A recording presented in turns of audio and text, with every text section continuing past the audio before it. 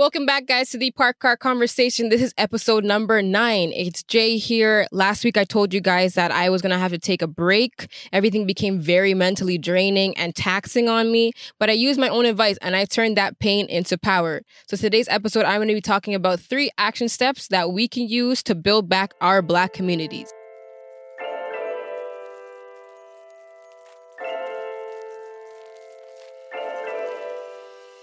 Number 1 is educate.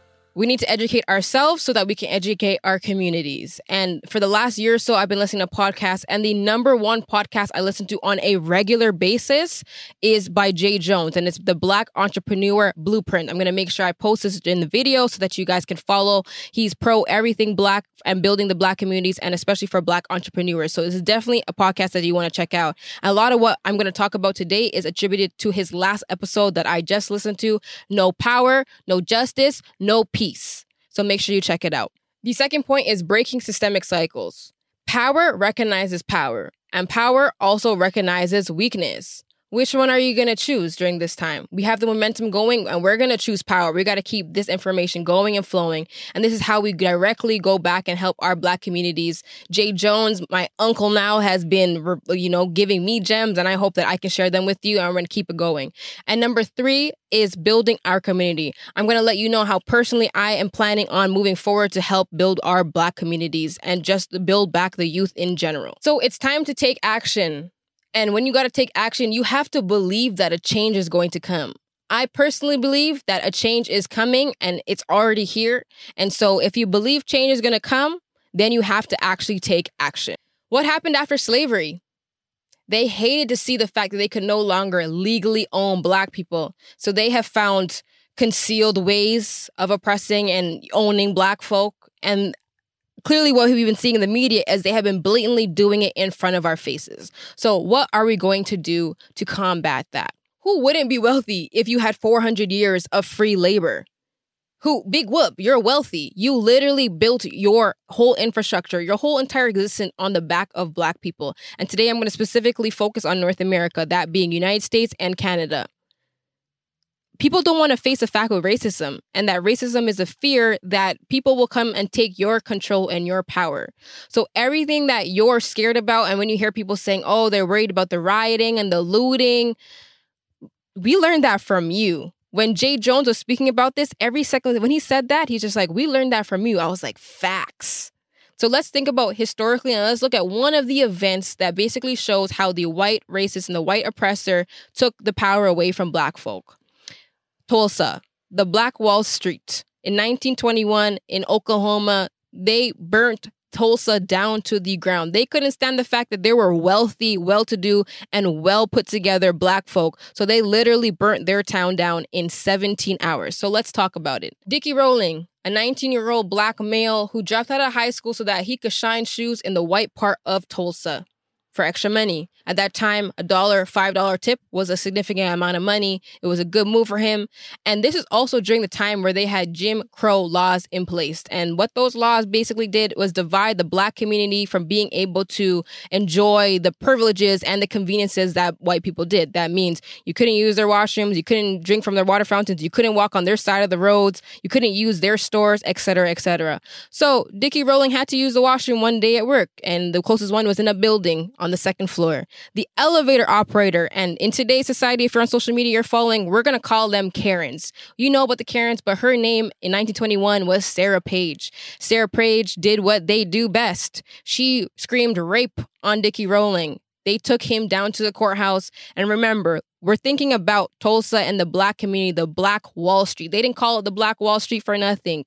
At that time, they said that they equated to about $5 million, which in today would equate to billions of dollars. So this was an extremely wealthy Black community, Black-owned businesses. They had Black power. They went down to check on the neighborhood of the south side of Tulsa where they were keeping Dickie Rowling just to see how things were, and tensions were high. Black people had ammunition. They came prepared. White people came prepared. And the second day in, tensions were so high that the white people went to Tulsa and the Black-owned Wall Street and burned that town down in 17 hours, rioted.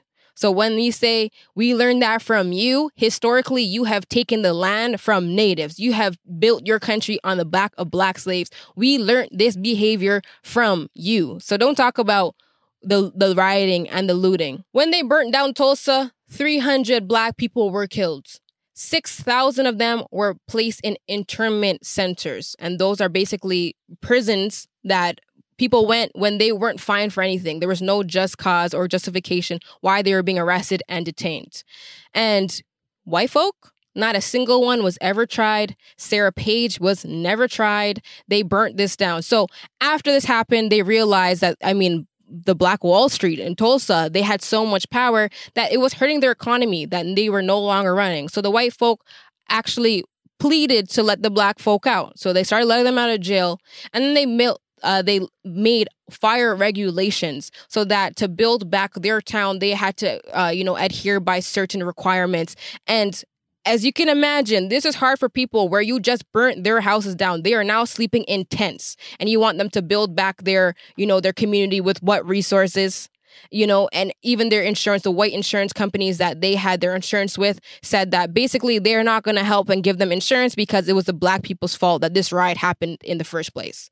So do you understand why it's important to educate ourselves in the history? And there's so much more history that we need to learn. And maybe through the anger of what has systemically happened, you'll understand why it's important that we need to put our money back into the black community.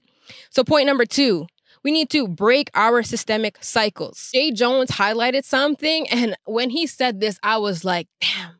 He said, look, for example, the Popeyes chicken sandwich. You made them millions. We used social media and literally highlighted this goddamn chicken sandwich to a point where Popeyes was off the chain. Do you understand the power in numbers? That if we did that to black-owned businesses, we would be building millionaires by the day?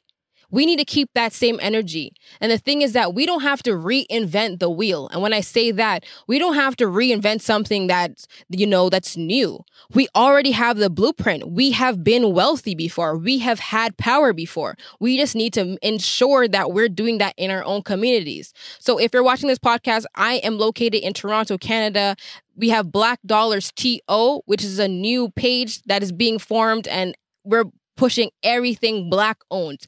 Please check them out. If you are for this cause, I'm going to post this also. You make sure you follow this page. You DM them if you know a black business. For white folk, people who are not black, if you want to help, you're asking how you can help, you're going to support these businesses on this page.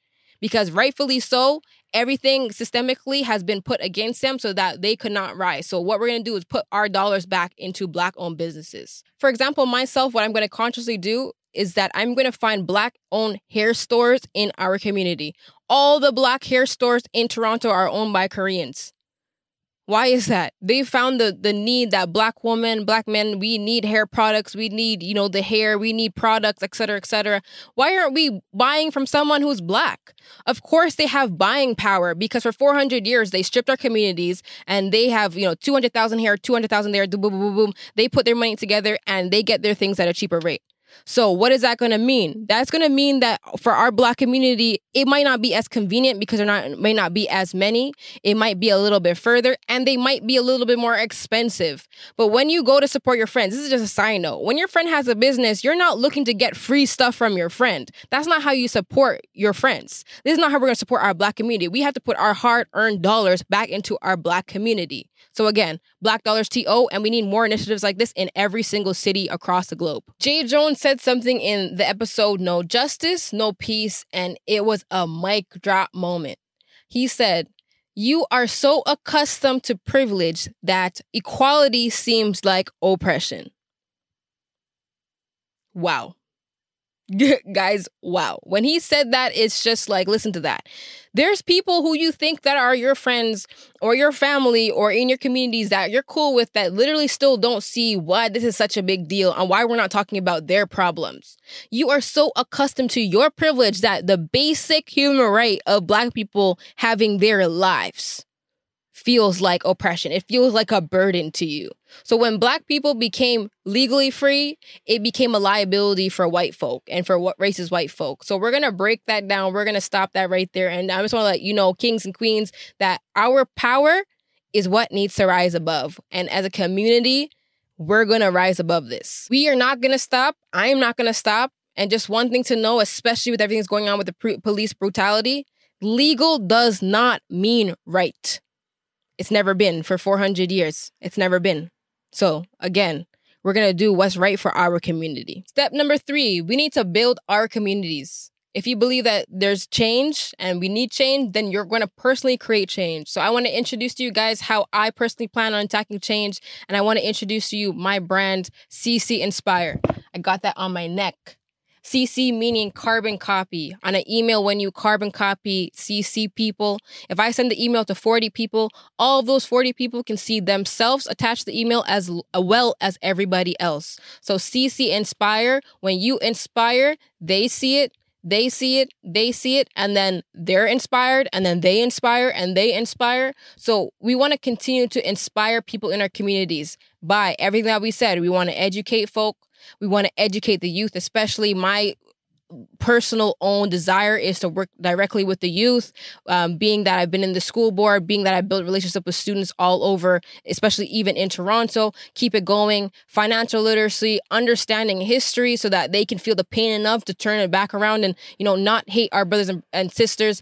When everyone talks about black on black crime, there's white on white crime, there's Asian on Asian crime, there's Latino on Latino crime. It's not enough to say. So especially within our black communities, we want to build the youth up. We want to make sure that all of our kings and queens know how important it is. There is no better time than right now. We have the momentum going right now, and we're not going to stop. One other important fact I forgot to mention is that white people couldn't stand the fact that they couldn't legally own black people, so they found other ways to make them slaves.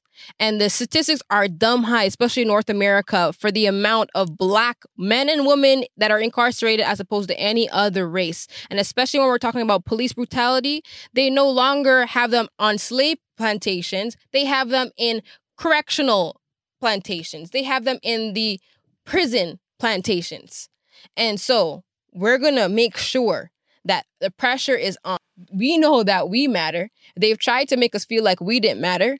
And the world is waking up now, and we have the momentum, and everybody knows that that's not right, and we're going to keep pushing. We're here, and we're not going nowhere. So as I wrap up this episode, I just want to let you guys know that we need to keep these conversations going. That's the biggest part of the park car conversation for me. So in the comments, drop ideas, drop plans that you have that you're going to do, and ideas that you think that we can do to help build back our black communities. Send this to a friend. Let's keep the conversation going. See you next time. And again, it's available on Apple Podcasts, Spotify, YouTube, Instagram, IGTV if you're watching it. And I can't wait till next time.